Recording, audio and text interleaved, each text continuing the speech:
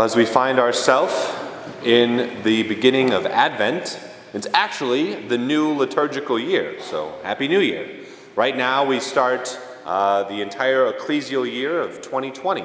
Ordinary time is over, and we are now ushering in the season of Advent. And you may or may not know, but this has the bubblings of bringing forth an old argument that those who are liturgically, theologically, and philosophically interested, as in what most of you probably don't care about at all, it's left to us priests to discuss and argue about. And that is, when do you put your Christmas decorations up? There's two camps. You may remember a couple years ago, our beloved former associate pastor, Father Mano, he was on Team Advent. He was a big advocate of Team Advent. Father Mano has never done anything but big things. And remember, he'd always say, don't say Merry Christmas until it's Christmas. Don't say anything to do with Christmas until it's a season of Christmas. We're in Advent. And that was his position. And if you were wondering, your current pastor, your new pastor, Monsignor Deutsch, he's Team Christmas decorations, big time. So we had Father Ganella and I putting up the tree and all the decorations around the house on Wednesday, before Thanksgiving. Now, I won't unveil which team I'm on exactly as of right now, but let's just say I'm not on before Thanksgiving. That's not the team I'm on. And I'm with my family on Thanksgiving, and, it's the part of the day when everyone is scrolling through social media and digesting a large meal, and my mom sees a picture that Monsignor Deutsch posted of this very well-filtered tree. It's good light density, nice decorations that he put on there, and it's receiving a bit of attention on the social medias, the interwebs. And I look at it, and I think to myself, wow, it's so nice of him to put up all the work that I did for him. But that's what we're here to do. He put the decorations up, but I lit the tree. It's a very well-lit tree, if you see it on Facebook. And like I said, not quite sure which team I should say I'm on, but I'm a little bit Team Advent, I'm going to be honest with you, a little bit Team Advent. So I didn't say anything to Monsignor Deutsch when he's having us put all these decorations. I thought I would just wait and tell all of you my thoughts on the matter. But there was a knight in shining armor that came to my verbal defense in the comments section on Facebook. It was another former pastor, associate pastor, Father Ryan Browning. And his comment was a screenshot of the liturgical season for the church. And that we are not, in fact, in the Christmas season, but that begins on Christmas and goes through January. But we are in Advent, and that we should stay in the season of Advent. And Monsignor's defense was essentially, Father Browning, you don't know how to have fun. And Father Browning then retorted with, you're wrong, you should participate in the season of Advent. And he said, Father Browning, leave me alone and stop commenting on my social medias.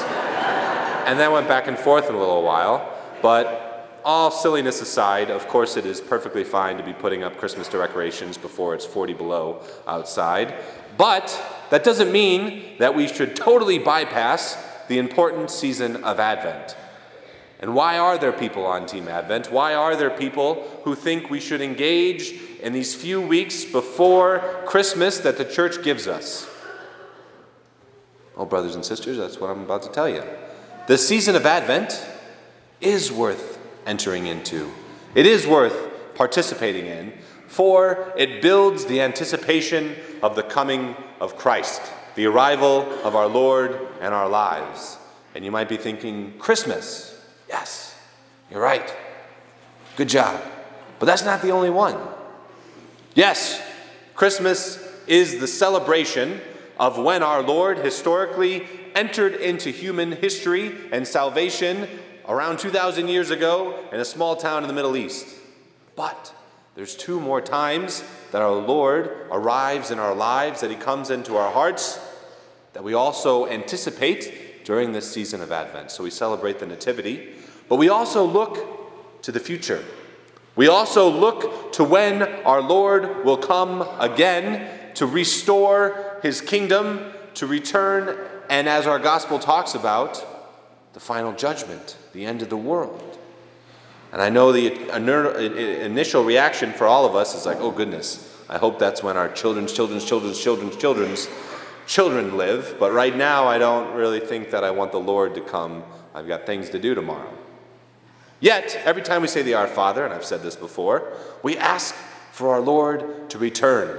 The last words of the gospel, Maranatha cum, Lord, come. That we do, in fact, want the Lord to fulfill his promise and return to the world. So that's the second one. The third is each and every day.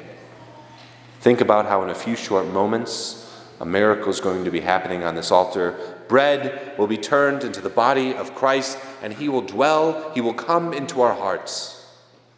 And in that, he is inviting us each and every day to grow closer to him. So this time of Advent is to anticipate the arrival, the coming of our Lord, those 3 separate times. And how do we do this? How do we anticipate our Lord's arrival into our lives? Well, brothers and sisters, let's look at the Gospels. Let's look at the second reading. We have our beloved writer of the New Testament, St. Paul, writing a little letter to the Romans. And we think about this was, again, thousands of years ago. A letter that was written to a small community in Rome. To be honest with you, who this letter was intended originally to be written for was probably a community smaller than the amount of people in this church right now. There's a few dozen Christians in Rome that St. Paul is writing to.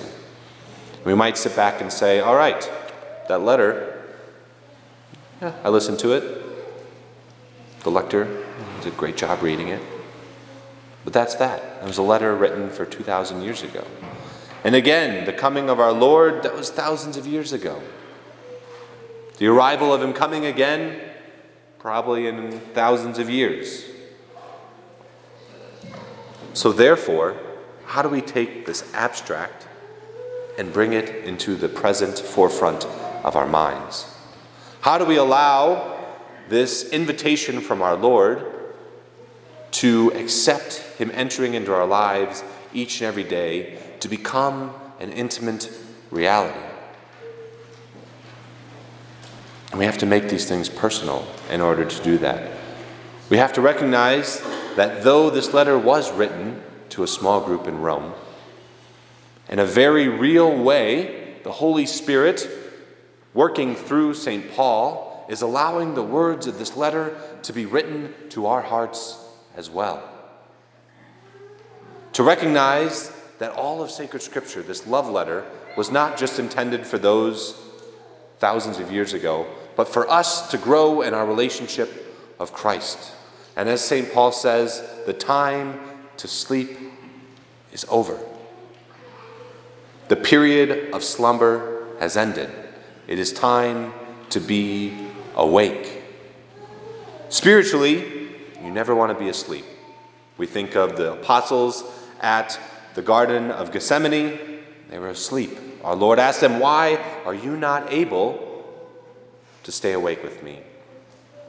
So this time of Advent, brothers and sisters, the church invites us to wake up, to be spiritually aware of what's going on in our life, to recognize that our Lord is inviting us each and every day to grow closer to him, to refocus on ourselves, on allowing Christ to be the main priority in our life. And spiritually, we have to be aware that he has gifts intended for each and every one of us. Not in years down the line, not in months, but now. And if we are awake, we recognize that those gifts that our Lord has to us are able for us to be received right now. To have a spiritual FOMO, if you will, this fear of missing out. To recognize that if we do not participate in this Advent, we will miss out on the graces and gifts that our Lord wants to give us. He's inviting us today to participate a little bit more in that reality of his existence that he created us to experience, to be in relationship with. Brothers and sisters, we have the opportunity to allow our life to be more fulfilled, to be more understood by accepting the graces and gifts that our Lord wants to give us. And of course, this first and foremost is by participating in the sacraments, by coming to Mass, by going to confession, by allowing your faith to be involved sacramentally. But in another real way, it's by engaging with sacred Scripture. And it just so happens that with today, the Sunday of the first Sunday of Advent falling on December 1st, we've got 24 days, 24 short days, and then it's Christmas. And it just so happens that the Gospel of Luke is 24 chapters. So, if we take out our Gospels and blow off the dust, crack them open a little bit, and read one chapter of the Gospel of Luke a day, we will allow ourselves to have worked through the entire Gospel of Luke. So that is my challenge to each and every one of you today, is to each day in attempt to allow ourselves to really anticipate the coming of our Lord, to receive the gifts that our Lord does in fact want to give us, to engage in the Gospel of Luke, to read a chapter a day, and to allow ourselves not to think of this as a letter written thousands of years ago, which it obviously was, but an invitation for us to engage in dialogue with our Lord and to truly understand in a deeper level how he wants to live in our lives. It's not time for sleep. It's time to be awake. And brothers and sisters, if we relish in the gifts that our Lord wants to give us, if we truly wake up this Advent, he will change our lives. He will give us gifts. And boy, that will be so sweet on Christmas morning when we, in an even deeper way, appreciate and feel gratitude and joy for the coming of our Lord Jesus Christ.